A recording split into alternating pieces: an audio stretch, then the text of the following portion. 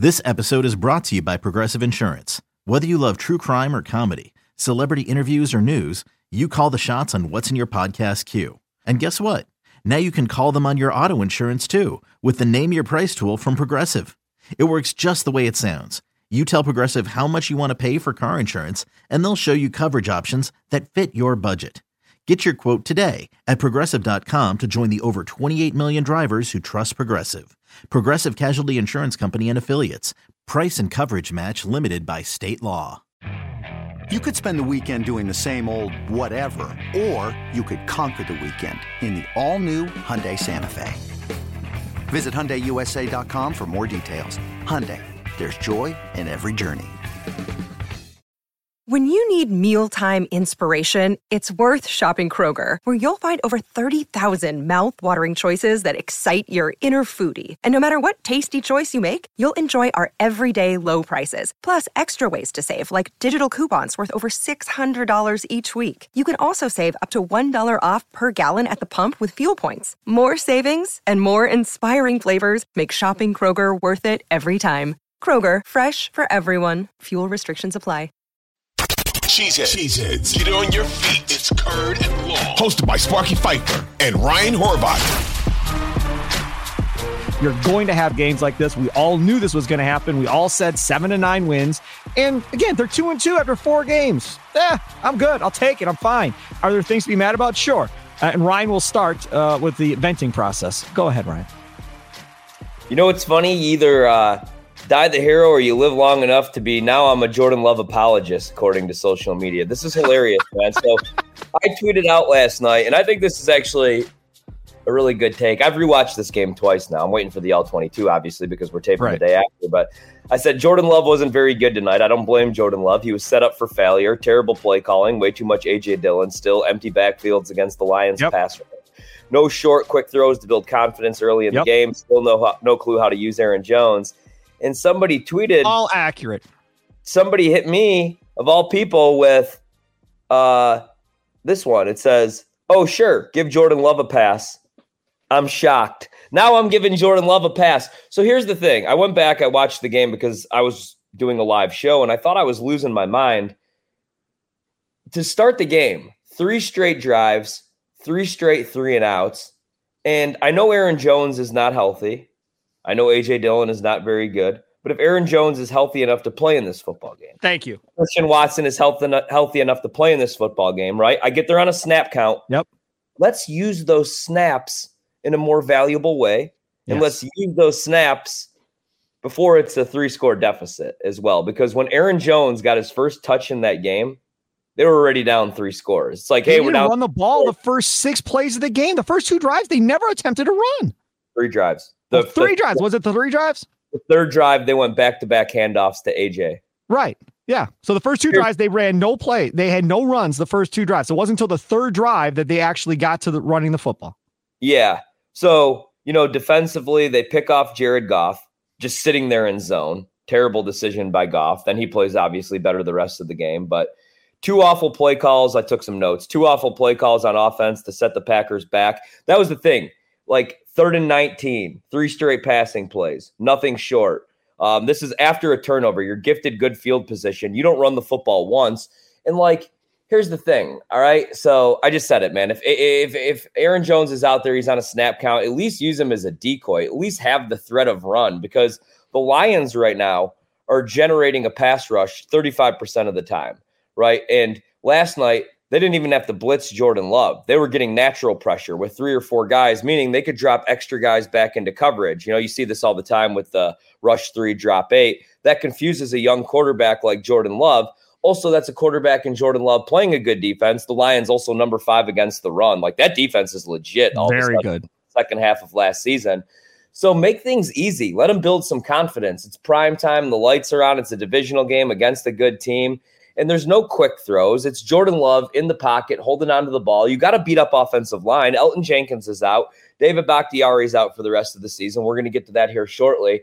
So make life easy for your quarterback playing behind a makeshift offensive line, and that was not the case. So no, Jordan Love was not very good last night. But I do not blame Jordan Love. I blame Matt LaFleur, or I blame whoever's calling the plays right now for Green Bay. It's LaFleur. Adam Stenovich, No, it's LaFleur. Whoever's coming up with this game plan, because Sparky, that was one of the worst game plans I've seen in NFL history. He's no longer Matt LaFleur. He's also too soft for me. He was crying at halftime again. He looked like he was crying at the podium. He was pissed. He was pissed after the game, dude. I tweeted it and said, that's my favorite Matt LaFleur presser ever. He was mad. He yelled at Pete Doherty and just went off. And again, it was uncalled for. He should not have yelled at Pete Doherty.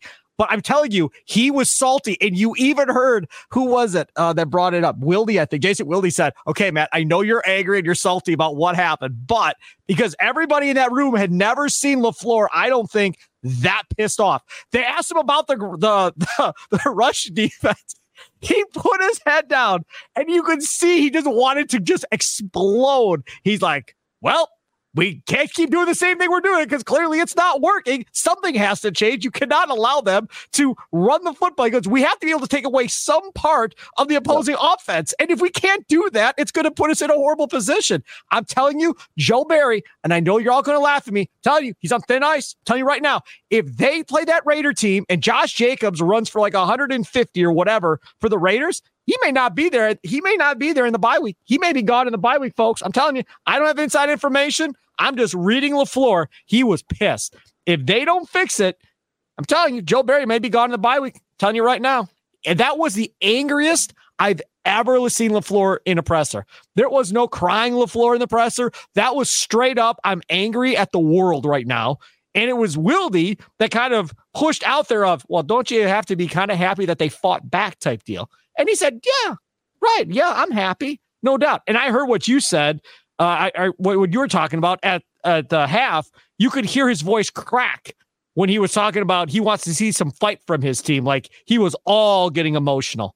I tweeted this out, Ryan. I saw it. He talks about Jordan Love's maturity and the ups and downs of a season, right? A young quarterback, and he's going to have to face adversity. And how does he get through it? I'm here to tell you, Matt LaFleur, for the first time, is facing his first adversity as a head coach. And how is he going to get through it? There was a tweet by Garofalo. Is that his name, Mike Garofalo? I think that's who it was. On ESPN. I don't know. Maybe that's not his name. I don't know. Anyways, some guy from NFL Network or ESPN tweeted out that LaFleur was laying into his offense on the sidelines when they came off after that last drive around the 2-minute mark, that he had them all lined up and was going off on them. Then they got into the locker room, and I'm assuming it continued, and they came out and played better in the second half. But I disagree with LaFleur as far as he was pissed last night. That was the angriest I've ever seen him in a post-game press conference, by far. Hey, it's Kaylee Cuoco for Priceline. Ready to go to your happy place for a happy price? Well, why didn't you say so? Just download the Priceline app right now and save up to 60% on hotels. So whether it's Cousin Kevin's Kazoo Concert in Kansas City, go Kevin, or Becky's Bachelorette Bash in Bermuda, you never have to miss a trip ever again. So download the Priceline app today. Your savings are waiting. Go to your happy place for a happy price. Go to your happy price, Priceline. Yeah, okay, so here's the thing, all right? And you could clip this, because not only am I going to defend Jordan Love, I'm also going to defend the Packers media, who I'm pretty sure like half of them just show up and they're like, hey, it's always been my dream to cover the Green Bay Packers. Here's a credential, but not Pete. I thought that was a great question by Pete, and I thought that was uncalled for Matt LaFleur. Yeah, I want to see him show some fire too, but I want to see him show some fire on the sideline, yelling at the guys on the sideline, or coaching his team, or get on Joe Barry's ass. But I don't even think you could really blame Joe Barry last night. And hear me out, the defense wasn't good last night. And you're defending Joe Barry? And I'm going to defend Joe Barry, too. I will. All right, so I'm defending the Packers media, Jordan Love, and Joe Barry today. And I'm ripping Matt LaFleur, who I'm usually pretty easy on. He's no longer Matt LaFleur. He's too soft. He's now Matt LaFleur, okay, until he stops crying at the podium. He's Matt LaFleur to me now. So I thought that was a good question from Pete, because at halftime, when he had tears in his eyes, he was questioning his team's effort. He said, I'm going to go in the locker room. I need to see some fight from these guys. I need to see more. He was questioning his team's effort. And Pete, myself, anybody with eyeballs, anybody not named Ray Charles, like honestly, that watched that game last night, we all questioned the effort on the defensive side of the ball, other than Quay. But I can't rip the defense, because the defense like all game long, because there was no creativity with the play calling, and because it was 3 and out after 3 and out until the second half of the game when the Lions dropped back into prevent, the defense short fields all game long, good field position for a good Lions offense. Also, let's not forget you're down Devondre Campbell, your green dot, your most important linebacker, obviously, most important player on the defense, to be quite honest with you. And then Jair Alexander, your best cover corner. So you're having to play more zone. Rasul Douglas is in a different role. You still don't have Stokes out there. Joe Barry last night was just working with the straps that he was given. And don't get me wrong, like, he's not good at all. He shouldn't have this job. Like, he should not be in the National Football League. He was the coordinator of an 0-16 team. Joe Barry, so these guys, I don't get it, man. Like, these guys that have success with McVay and then they get a job the next year, it doesn't make sense. It's kind of like when Nick Saban takes some degenerate, lets him call plays for 2 years, even though you're just running the Alabama offense. Then he gets the head coaching gig, and then everybody's shocked that Bill O'Brien isn't a good head coach. Right. But it's tough to blame Joe Barry for last night. Okay, so here's one example. I blame Matt LaFleur. That was the worst game plan. After the game, I then watched Mike McDaniels and the Dolphins game plan where they hung 70 on the Broncos. And here's the last thing I want to say, because all I ever heard was, Aaron Rodgers is, and tweet Ellerson in this, put him in this. Aaron Rodgers is changing the plays at the line of scrimmage. Rodgers is going rogue. I can't wait till Rodgers is gone and Jordan Love takes over so we could finally see the LaFleur offense. That's the LaFleur offense? But see, Rodgers was changing plays at the line of scrimmage. Aaron Jones didn't touch the ball until they were down 24-3. There is no pre-snap motion. There is no creativity. If Christian Watson's hurt, use him as a decoy, right? Where's the window dressing? The LaFleur offense might suck, Spark.